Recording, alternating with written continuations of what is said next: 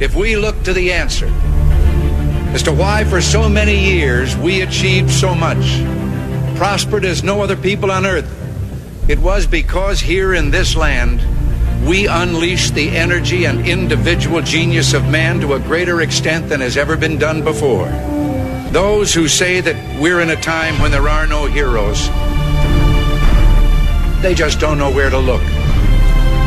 The sloping hills of Arlington National Cemetery, with its row upon row of simple white markers bearing crosses or stars of David, they add up to only a tiny fraction of the price that has been paid for our freedom.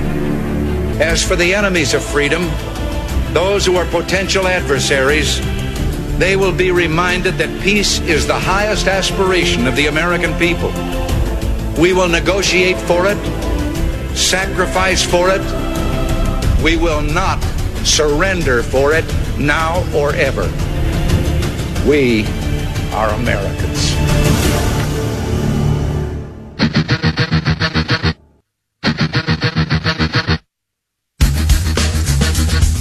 This is the Bob Frantz Authority on AM 1420. The Answer. Hour number 2 underway now, 9 minutes past 10 o'clock. Thanks for being with us on AM 1420. The Answer. Coming up in about a half an hour, we are going to be talking with Rick Maruniak, a retired Cleveland police detective who's going to fill you with hope. I really mean that. He's going to fill you with faith. He's going to fill you with a belief that God does have this, whatever this may be. He spent an entire career working on solving cases as a detective and then as a SWAT team member, praying for guidance and praying for miracles. And he says absolutely cases that he solved could not have been done without God. His book is called God Doesn't Need a Badge, and I'm really looking forward to a conversation with Rick Maruniak. But for this half hour, I do want to take your phone calls at 216-901-0945, and also remind you a little bit, if you missed yesterday's conversation with Anthony Gonzalez. I was just discussing Jim Jordan with Daniel Horowitz off the air. But Anthony Gonzalez, Ohio's 16th Congressional District Representative, who yesterday voted, or rather Wednesday voted, to impeach the president without giving him so much as a hearing. For those who don't understand this, because I had a first caller of the day today challenged me on the constitutionality and the legality of the rules of the House. It is very, very simple. An impeachment is instituted by the House by the adoption of a resolution calling for a committee investigation of charges against the officer in question. This committee may, after investigation, recommend the dismissal of charges, or it may recommend impeachment. If it recommends impeachment as a committee, then it goes to a floor vote. It is very simple. It is very clear. It is not ambiguous. They skipped the investigation. They skipped the committee and went right to a floor vote. And that simply cannot happen. And that's part of the discussion that I had yesterday with Anthony Gonzalez. But were you aware at the time of that impeachment vote yesterday that the Supreme Court of the United States in 1969 made a very, very direct ruling about language? It can't just be about what you're calling conduct over the last 2 months and saying, hey, we got to fight like hell. That in 1969, Brandenburg versus Ohio, the Supreme Court set the standard for incitement very, very high because they wanted to protect, like you and I do, free speech as much as humanly possible. And they said that a speaker charged with incitement in such a manner had to use direct words that were likely to produce violence. The old standard was that if a speaker said something the listeners could subjectively interpret as something that wasn't being stated directly by the speaker, especially violence, then that speaker could be charged with incitement. But in 69, they ruled very directly that the speaker has to use specifically spoken words directing or commanding listeners to commit violence. And on his January 6th speech, or in his speech, his clearly spoken words were to cheer on the brave senators and to do so peacefully and patriotically. So I'm looking for that state. Did you know that when at the time of the vote yesterday, and would you have liked to have known that?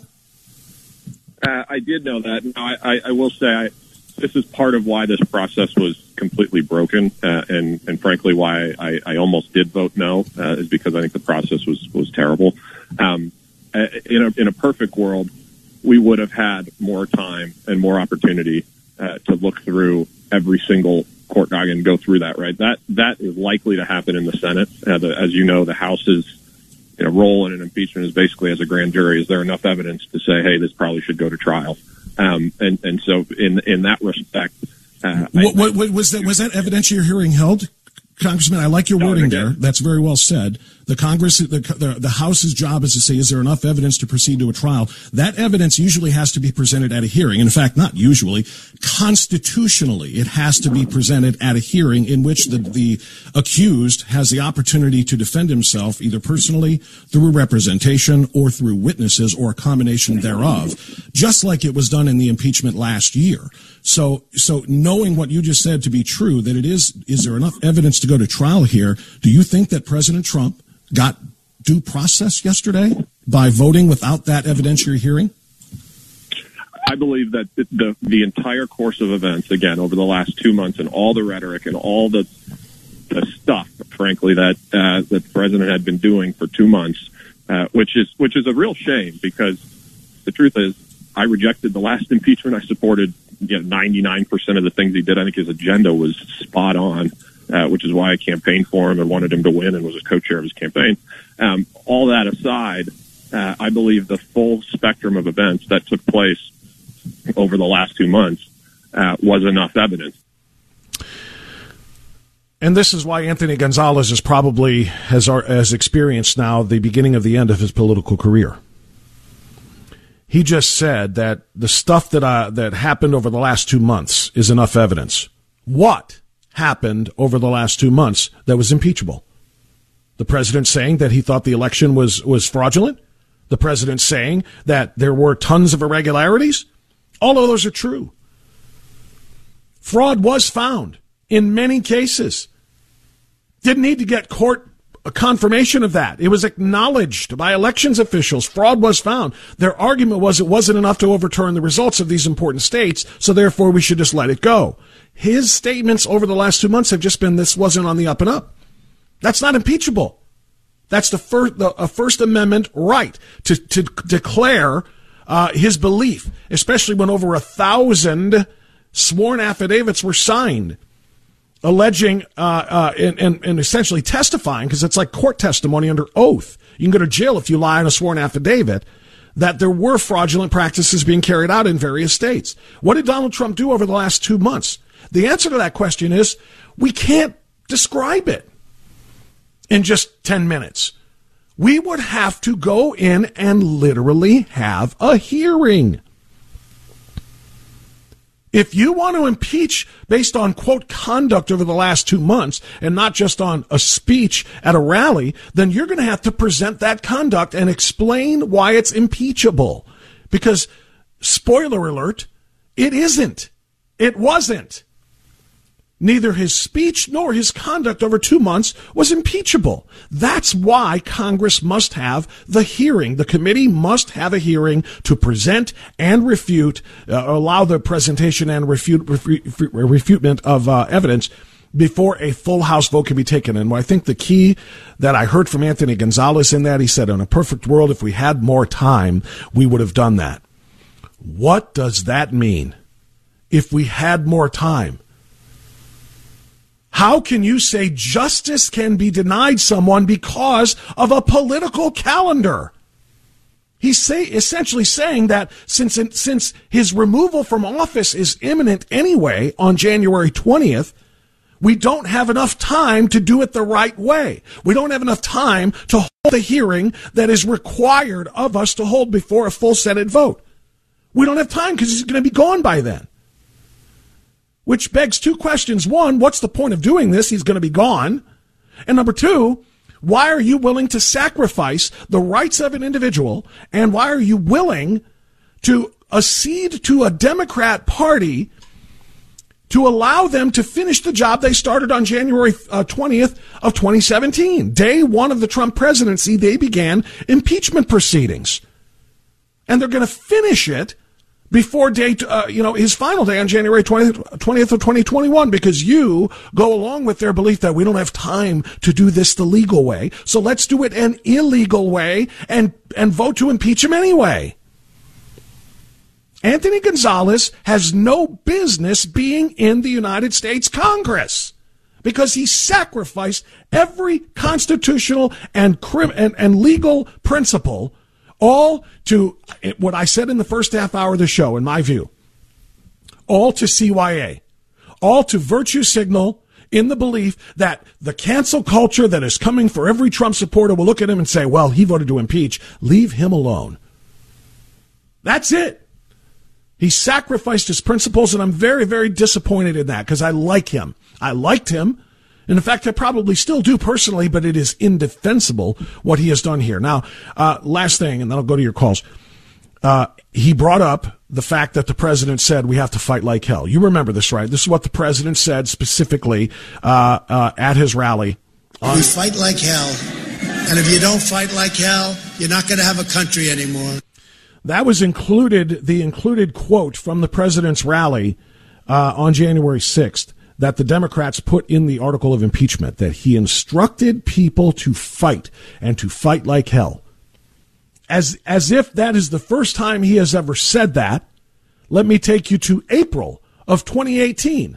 We got to go out and we got to fight like hell, and we got to win the House and we got to win the Senate.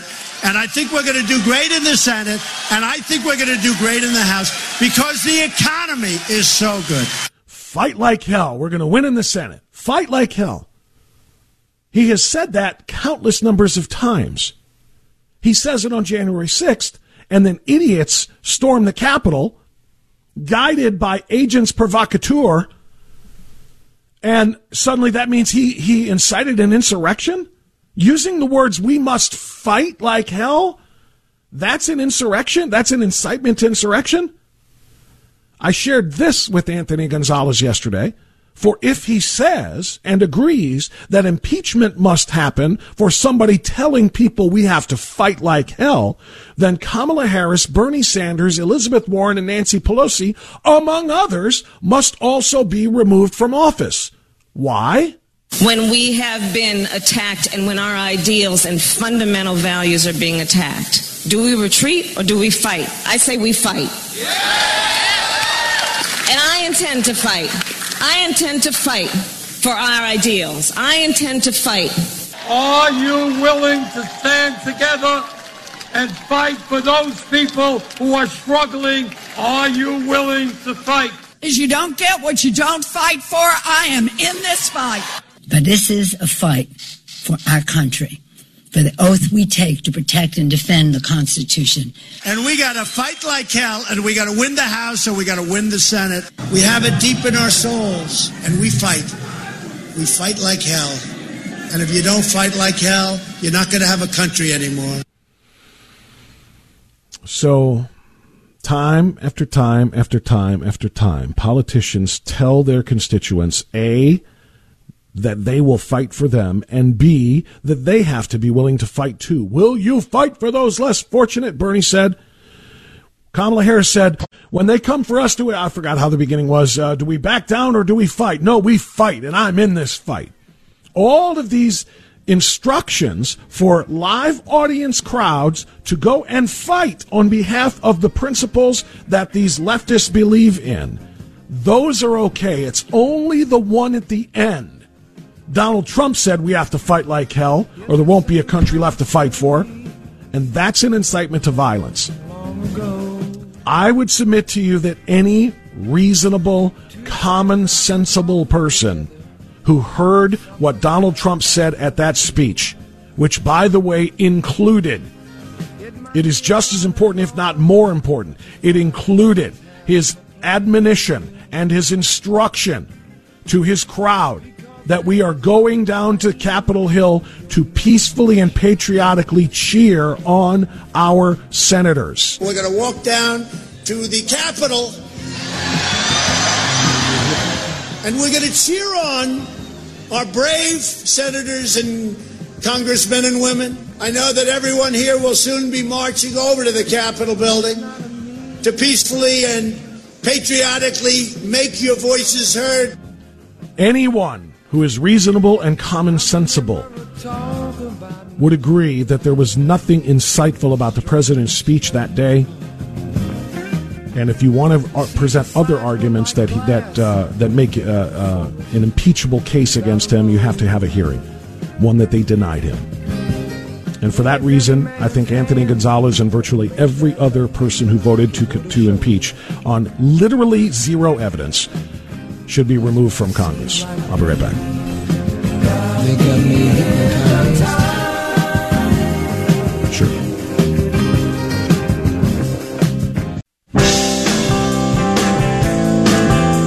Okay, it's 10:26. I want to go out to Lorraine now, talk to Matt on AM 1420, The Answer. Hi, Matt. Go ahead.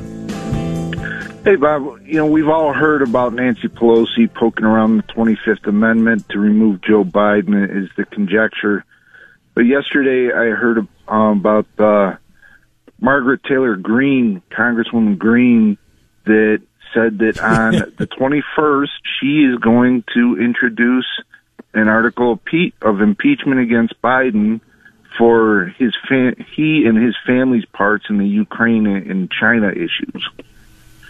Yeah, she did. She did. And basically, she is going to kind of give the Democrats a taste of their own medicine here and say, you cannot impeach people without just cause. You have done it in this case. So if you're just going to go with the flimsiest of evidence and conjecture, then I can use conjecture, which is really all we have at this point. I mean, I know there is tons of evidence that was on that laptop that Tony Bobolinsky presented and so forth, but it's never been presented in a court. So at this point in time, it's just conjecture, but there's enough of it to say, if you can impeach Donald Trump just over things people say about him, then you can certainly do the same thing here to Joe Biden. It won't go anywhere, but it's a strong stand to say this is not going to be a one-way street. But my question to you is, would Pelosi and company be able to achieve their ends without looking like the bad guys if they were to permit this to go forward? If they were to permit what to go forward? To permit the impeachment proposed by Congresswoman Greene to go forward. Well, the only thing that can happen here is that this can go to a committee where it will be quickly killed. So it won't be, quote, permitted to go forward in that regard. A lot of people, and thanks for the call, I appreciate it, Matt. A lot of people don't realize how often impeachment has been, articles of impeachment have been introduced. They have been introduced dozens and dozens of times since 1789 and the Constitution. I mean, they really have. And a lot of people don't realize only a very select few of them have made it onto an impeachment vote, obviously. And even fewer have then been voted to send to the Senate for a trial, which we already know. But articles of impeachment being introduced is not extraordinarily unusual. You'd still call it unusual, but not extraordinarily. So, bottom line is this would be heard, it would be sent to a committee, and it would be summarily killed because that's what the Democrats are going to do. So, Nancy Pelosi, I don't think is going to quote unquote allow this to go forward as a part of her 25th Amendment attempt to remove Joe Biden. I think they're going to wait for just a little while here. They're going to let him speak long enough to give them enough reason to say we are concerned about our president's mental health, and therefore here comes Socialist Kamala. Thank you, my friend. Amy in Hudson. Hi, Amy. You're on the air. Go ahead. Oh, thank you. The reason I'm calling is because I want to encourage President Trump. That man he needs help, encouragement, and know that people are on his side. And my idea was to ask everybody who voted for President Trump to send at least $1 to him. I plan to send more. But if everybody sent $1, he would receive over $70 million to be used either for his re-election or to publicize, to let the people know how badly our votes let me jump in because I've got to get to our break here, but thank you for the phone call. I think the president already knows that he has support. Look at what happened on January 6th and the rally. I'm not talking about the few hundred idiots who did stuff in the Capitol, but I'm talking about the rally. He knows. He got 75 million votes, for crying out loud. The one thing that a multi-billionaire, and he is still a multi-billionaire even though he has not taken $1 of pay to be president, a multi-billionaire isn't necessarily worried about getting $1 from each of the constituents. In fact, I would offer to you that President Trump would rather have you keep your dollar than him have your dollar. He's got plans, I'm sure, for his post-presidency, and I cannot wait to see what they are. I hope they are to start a communications company to try to take down the censorship of Twitter and Facebook and Amazon and Apple and Google, etc. I hope he starts a patriot media company. And like I said, and software company that allows us to get out from under the thumb of the authoritarians in charge of those companies. Thank you so much for the phone call. We're going to get a time out here for news. We're going to talk to Rick Maruniak next, AM 1420, The Answer.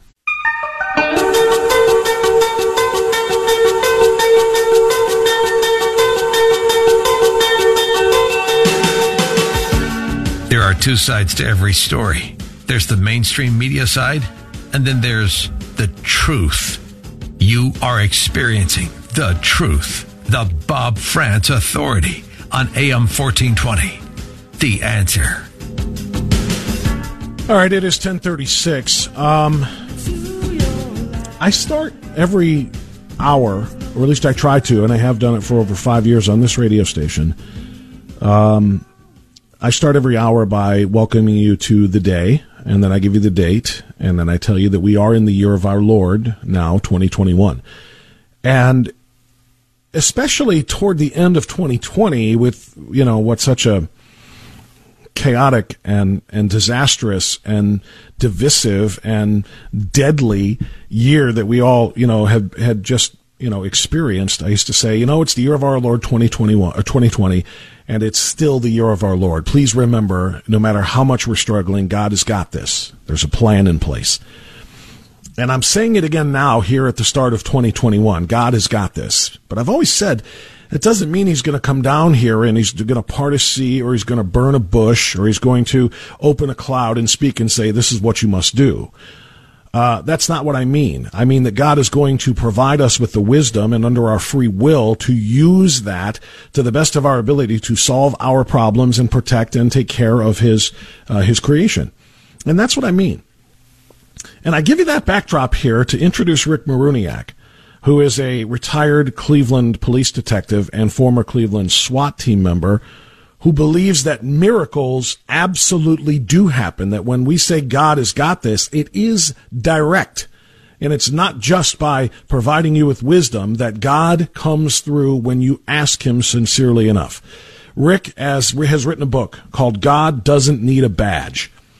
And Rick tells the story, multiple stories here, of God literally helping him as a police officer solve crimes and bring people to justice. It's an amazing read. It's filled with a lot of hope and inspiration and faith, and Rick is here to share the information with us now on AM 1420, The Answer. Rick Maruniak, good to talk to you, my friend. How are you this morning? I'm fine, Mr. France. Thanks for having me on the show. I appreciate it. Yes, sir. It's a pleasure. It was a pleasure to read this book, too.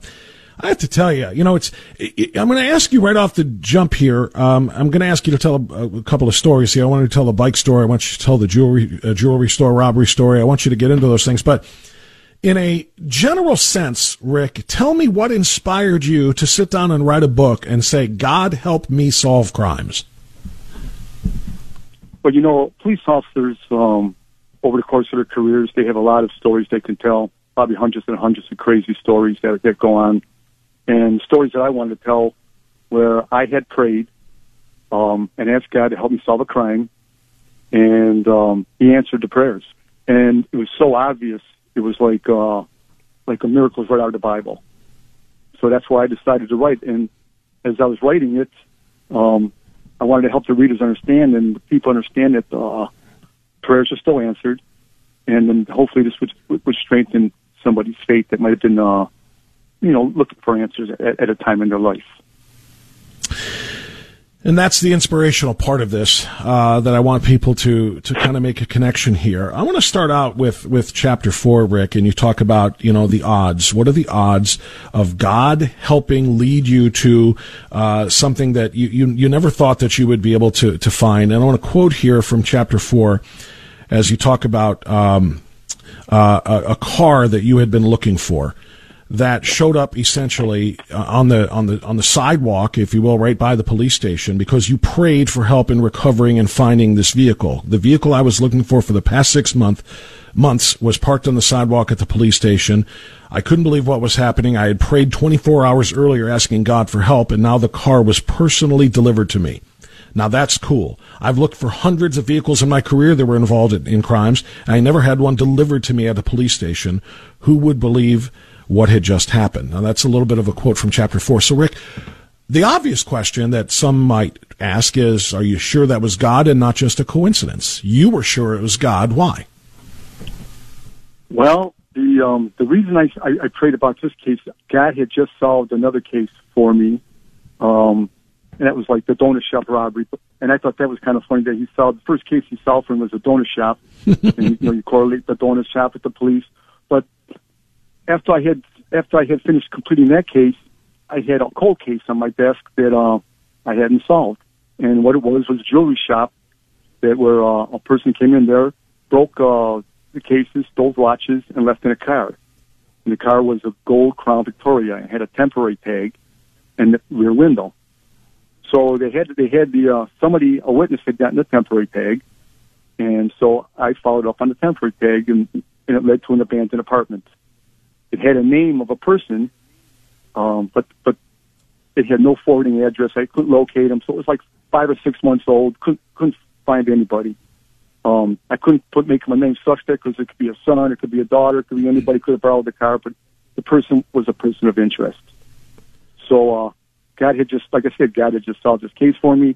And I remember I was sitting at my desk and pulled the file out, and it's a very simple prayer. And I just said, God, can you help me find this case, find this car, and find this person? Very simple. So I put the file back in my desk, went home, came back to work the next day on second shift. And after a couple hours, Strike Force Sergeant came into our office. I was in the detective bureau at this time. Came into our office and said we had arrested a few people for selling drugs out of a dry cleaners. They wanted to separate them at the time so they couldn't talk to each other. And he asked if they could put one by my desk and another person by another desk, and they're just going to rotate and interview them. And I said, fine. So I had a guy sitting at my desk, probably for an hour or two. They come and got him and interviewed him. Then we brought him back and they interviewed these guys. So a couple hours had gone by. I was ready to go home from work. They had grabbed all the guys and took them back to the strike force. So I'm getting ready to go home. And as I'm going home, I go out the side door to 3rd District. And on the sidewalk was a car parked there. It was a gold Crown Victoria. And I'm looking at it. I'm like, well, it had not a temporary tag. It was gone, but there was still tape where a temporary tag would be, an outline. And I looked at the plate, and I'm thinking, no, it can't be. So anyway, I start walking back past the car, and I hear the Holy Spirit. Now, somebody might say they hear the Holy Spirit. I didn't hear an audible, but it was in my mind. He said, look at the car. So I turn my head, look at the car, and I'm like, no, I'm going to go home. It's time to go home. So I start walking again. Next thing I know, I hear the Holy Spirit, like inside again, like saying, look at the car, dummy. So here, God's calling me dummy. So once he called me dummy, I'm like, well, I might as well go back inside. I go back inside, get the file, check the VIN, the car I'm looking for the past 5 or 6 months. And guess where the person was that I was looking for who owned the car? That was the guy that was handcuffed to my desk. So when something like that happens, I'm looking, it's 5 or 6 months old. I pray. 24 hours later, the car's on the sidewalk, and the person that I'm looking for is handcuffed to my desk. What are the odds of that? I think the Ohio lottery now is pretty high, but I think it's even higher than that. And if you put all these miracles that happened in the book together, I can't even figure what all the odds are of all these things happening at one time or different times. What I found the most interesting about what you just said, Rick, is that you saw this car and you kind of turn your head a little bit. A normal person would say, I had a hunch. Maybe should I look at this? Your instinct or whatever. But you literally say you heard the Holy Spirit in your head and it called you a dummy. Yeah. That's a little bit different than just having a hunch here. He actually said, hey, look at the card, dummy. I'm giving you something here. Did you literally have that conscious thought in your head that that's what you felt like you were being told? Yes. It's like, like everybody calls it a conscience, but it's like, I call it the Holy Spirit. When Holy Spirit's supposed to tell you, or guide you if you're doing the right thing or the wrong thing. Yeah. Once you know God and when He tells you the truth, you're supposed to know right and wrong, and you see it very clearly. So when He's telling me to look at the car, I feel it's God telling me to look at the car. Let's talk about another mode of transportation. Instincts. Okay. I'm glad you clarified that, because that's what I was going to say. I mean, you're a detective for, 14, 18 years, whatever the number was at that particular time. I don't know, but you got instincts there. You got a gut feeling, you got a hunch, you look at the thing, and you're saying, no, it was a direct message from God that led you to that. Let's talk about another mode of transportation. Let's talk about the bike. This is a fascinating story about your cousin, Julie, and her fiance. This is chapter 7, her fiance, Dave, who had his bike stolen, and he, lived outside of Cleveland or close to downtown rather, and that was his primary mode of transportation. Tell us that story a little bit. Try to be a little bit brief so we have time for a few more, but tell us exactly what happened there and how you felt like this was a miracle. What happened here was I was working in SWAT. I was a sergeant in SWAT, and on I believe it was Memorial Day in May, if that's Memorial Day or not. But anyway, I was at a picnic at my mother-in-law's house, and I wanted to get to meet Dave and Julie. Julie was my cousin. Dave was going to marry her. I just wanted to talk to him a little bit about how he met Julie. So I'm talking to him at the picnic, and I asked him how he liked living. He lived off of 29th in Detroit, like in the newer section in there. He says, I like living at 29th in Detroit. I can ride my bike over the bridge to go downtown to go to work. He said it's very convenient. So anyway, he tells me, he goes, I can't ride my bike anymore because someone broke my garage and stole my bike. So we have a conversation, and as I'm getting ready to leave later on in the day, I told Dave, I said, hey, I'm working the next day. How about we go look for your bike? So he's like, I go, every bike that's ever been stolen, I found bikes for kids in our neighborhood and different things, and I always give the credit to God. And I wanted him to know that I had every bike found because God had showed me where to go. So anyway, next day I call him up, say, you want to go look for the bike? I pick him up, we ride around, and he asked me what my day. But that wasn't successful that day, Rick. I'm going to move you ahead a little bit further here, so we have more time for more stories. So that you didn't get it that day, you felt like you let him down because you told him we were going to find his bike. Let's fast forward to the next part of that, where the amazing story of how it ended. Well, that same night that I had Dave in the car, I don't know if I have time for this stuff, but we had to do a search warrant, and during the search warrant, we entered the house and. A person had a gun, tried to shoot one of the police officers, and he was shot, and he was deceased. So to move fast forward, we wanted to do a search warrant for a 2nd District Vice Sergeant. He calls us up, tells us to meet him over on Lorraine Avenue. We go on Lorraine. Said the only reason he called us to do the search warrant was because he wanted to find out what happened with the shooting, because they usually always do their own search warrants. Mm-hmm. So, that's common. They want to know what's happened so they can be safe. So anyway, we do the search warrant. We're getting ready. He says the guy's going to be home in a few minutes. The guy comes home. The vice sergeant says, have SWAT hit the house. We start rolling down Lorraine Avenue. When somebody goes over to the police bureau, says he just hopped on a bike down Lorraine. The sergeant from the vice unit says, I'll take him off the bike and have SWAT hit the house. So I'm stopped, probably about 30 yards away from him, where the sergeant takes him off the bike, and I'm looking. I just saw it was a black bike. And I go, be careful, that's Dave's bike. Now, I wasn't thinking about Dave's bike in this warrant, but I go, be careful, that's Dave's bike. He puts it in the trunk, he shuts it. I'm thinking, that's Dave's bike. Again, I'm sure it's the Holy Spirit telling me this. So anyway, we hit the house, we secure it.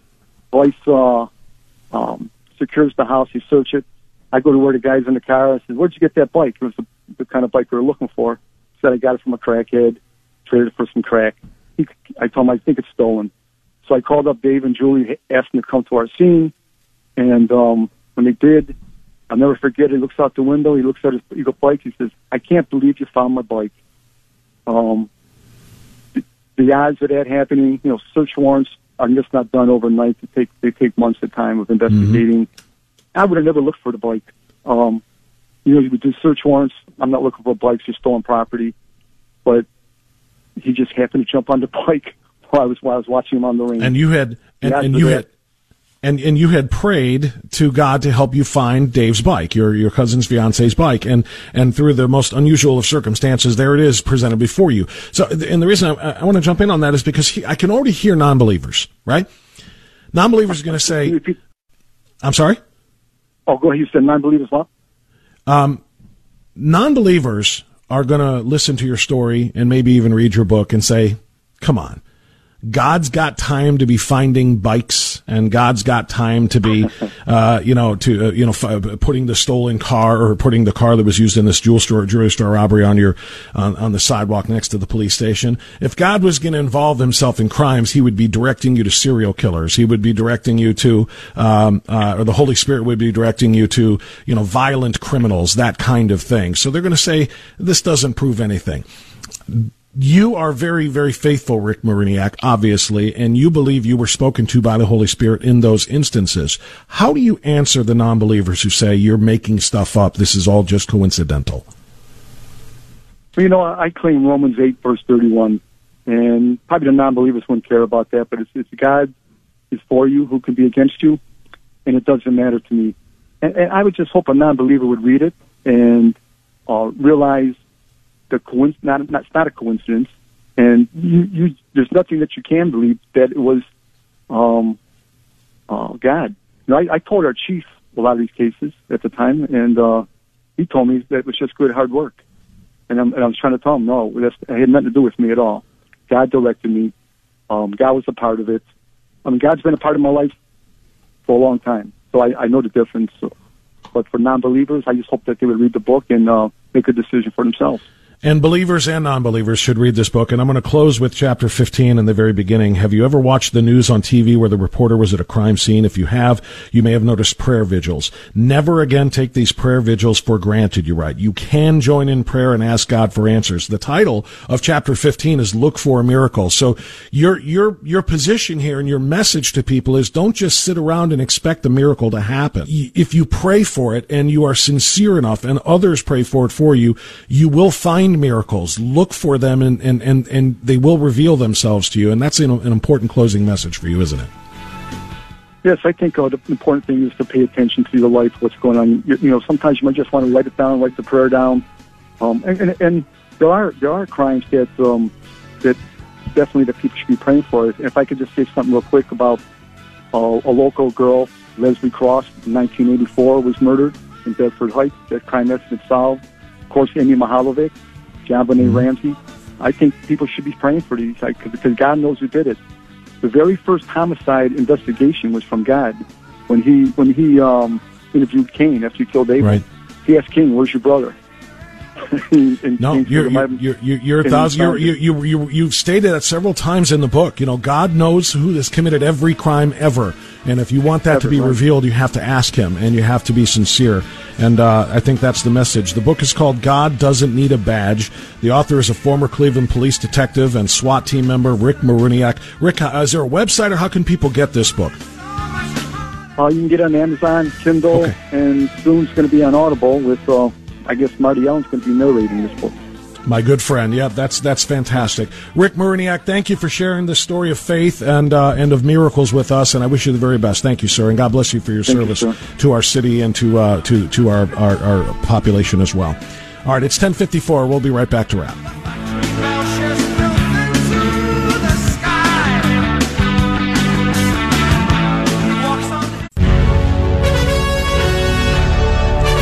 Okay, 10:56. Let's squeeze in a couple more phone calls before the end of the broadcast today. We'll go to Twinsburg and Larry, who's been there for a while now. Larry, thanks for your patience. You're on the air. Go right ahead. That's okay, Bob. Your show is worth the wait. All I got to say is if we use Pelosi's standard that's used for impeachment, every single person who's ever been a cheerleader has got to be arrested, because I guarantee you every one of them at one time or another has said, "Fight, team, fight." And you know how terrible that is. So anyone who's a cheerleader, you better be careful of the cheers that you say, using Pelosi's standard as an example.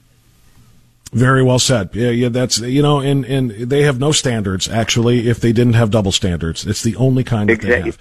Larry, thank you for the phone call, my friend. God bless. Let me talk to Bay Village. Diane, you're on AM 1420 The Answer. Hi, Diane, go ahead. Hi, Bob. Regarding your previous caller, the retired police, I do believe in the power of prayer. However, God also created the laws of nature, and he's watching things, and with everything that's going on, the country headed south, transgender, gay, anything goes. Maybe he's disgusted, and maybe he's going into Revelations now. That could be a possibility. And I know we have to, quote, fight for this, but if it's made up, look at Sodom and Gomorrah, what was going on there. So... No, Diane, I think about that a lot more, and I think more people, thank you for the phone call, are thinking about that more than we ever have before. Seriously, what have we done to turn away from God that might lead him to perhaps turn away a little bit from answering or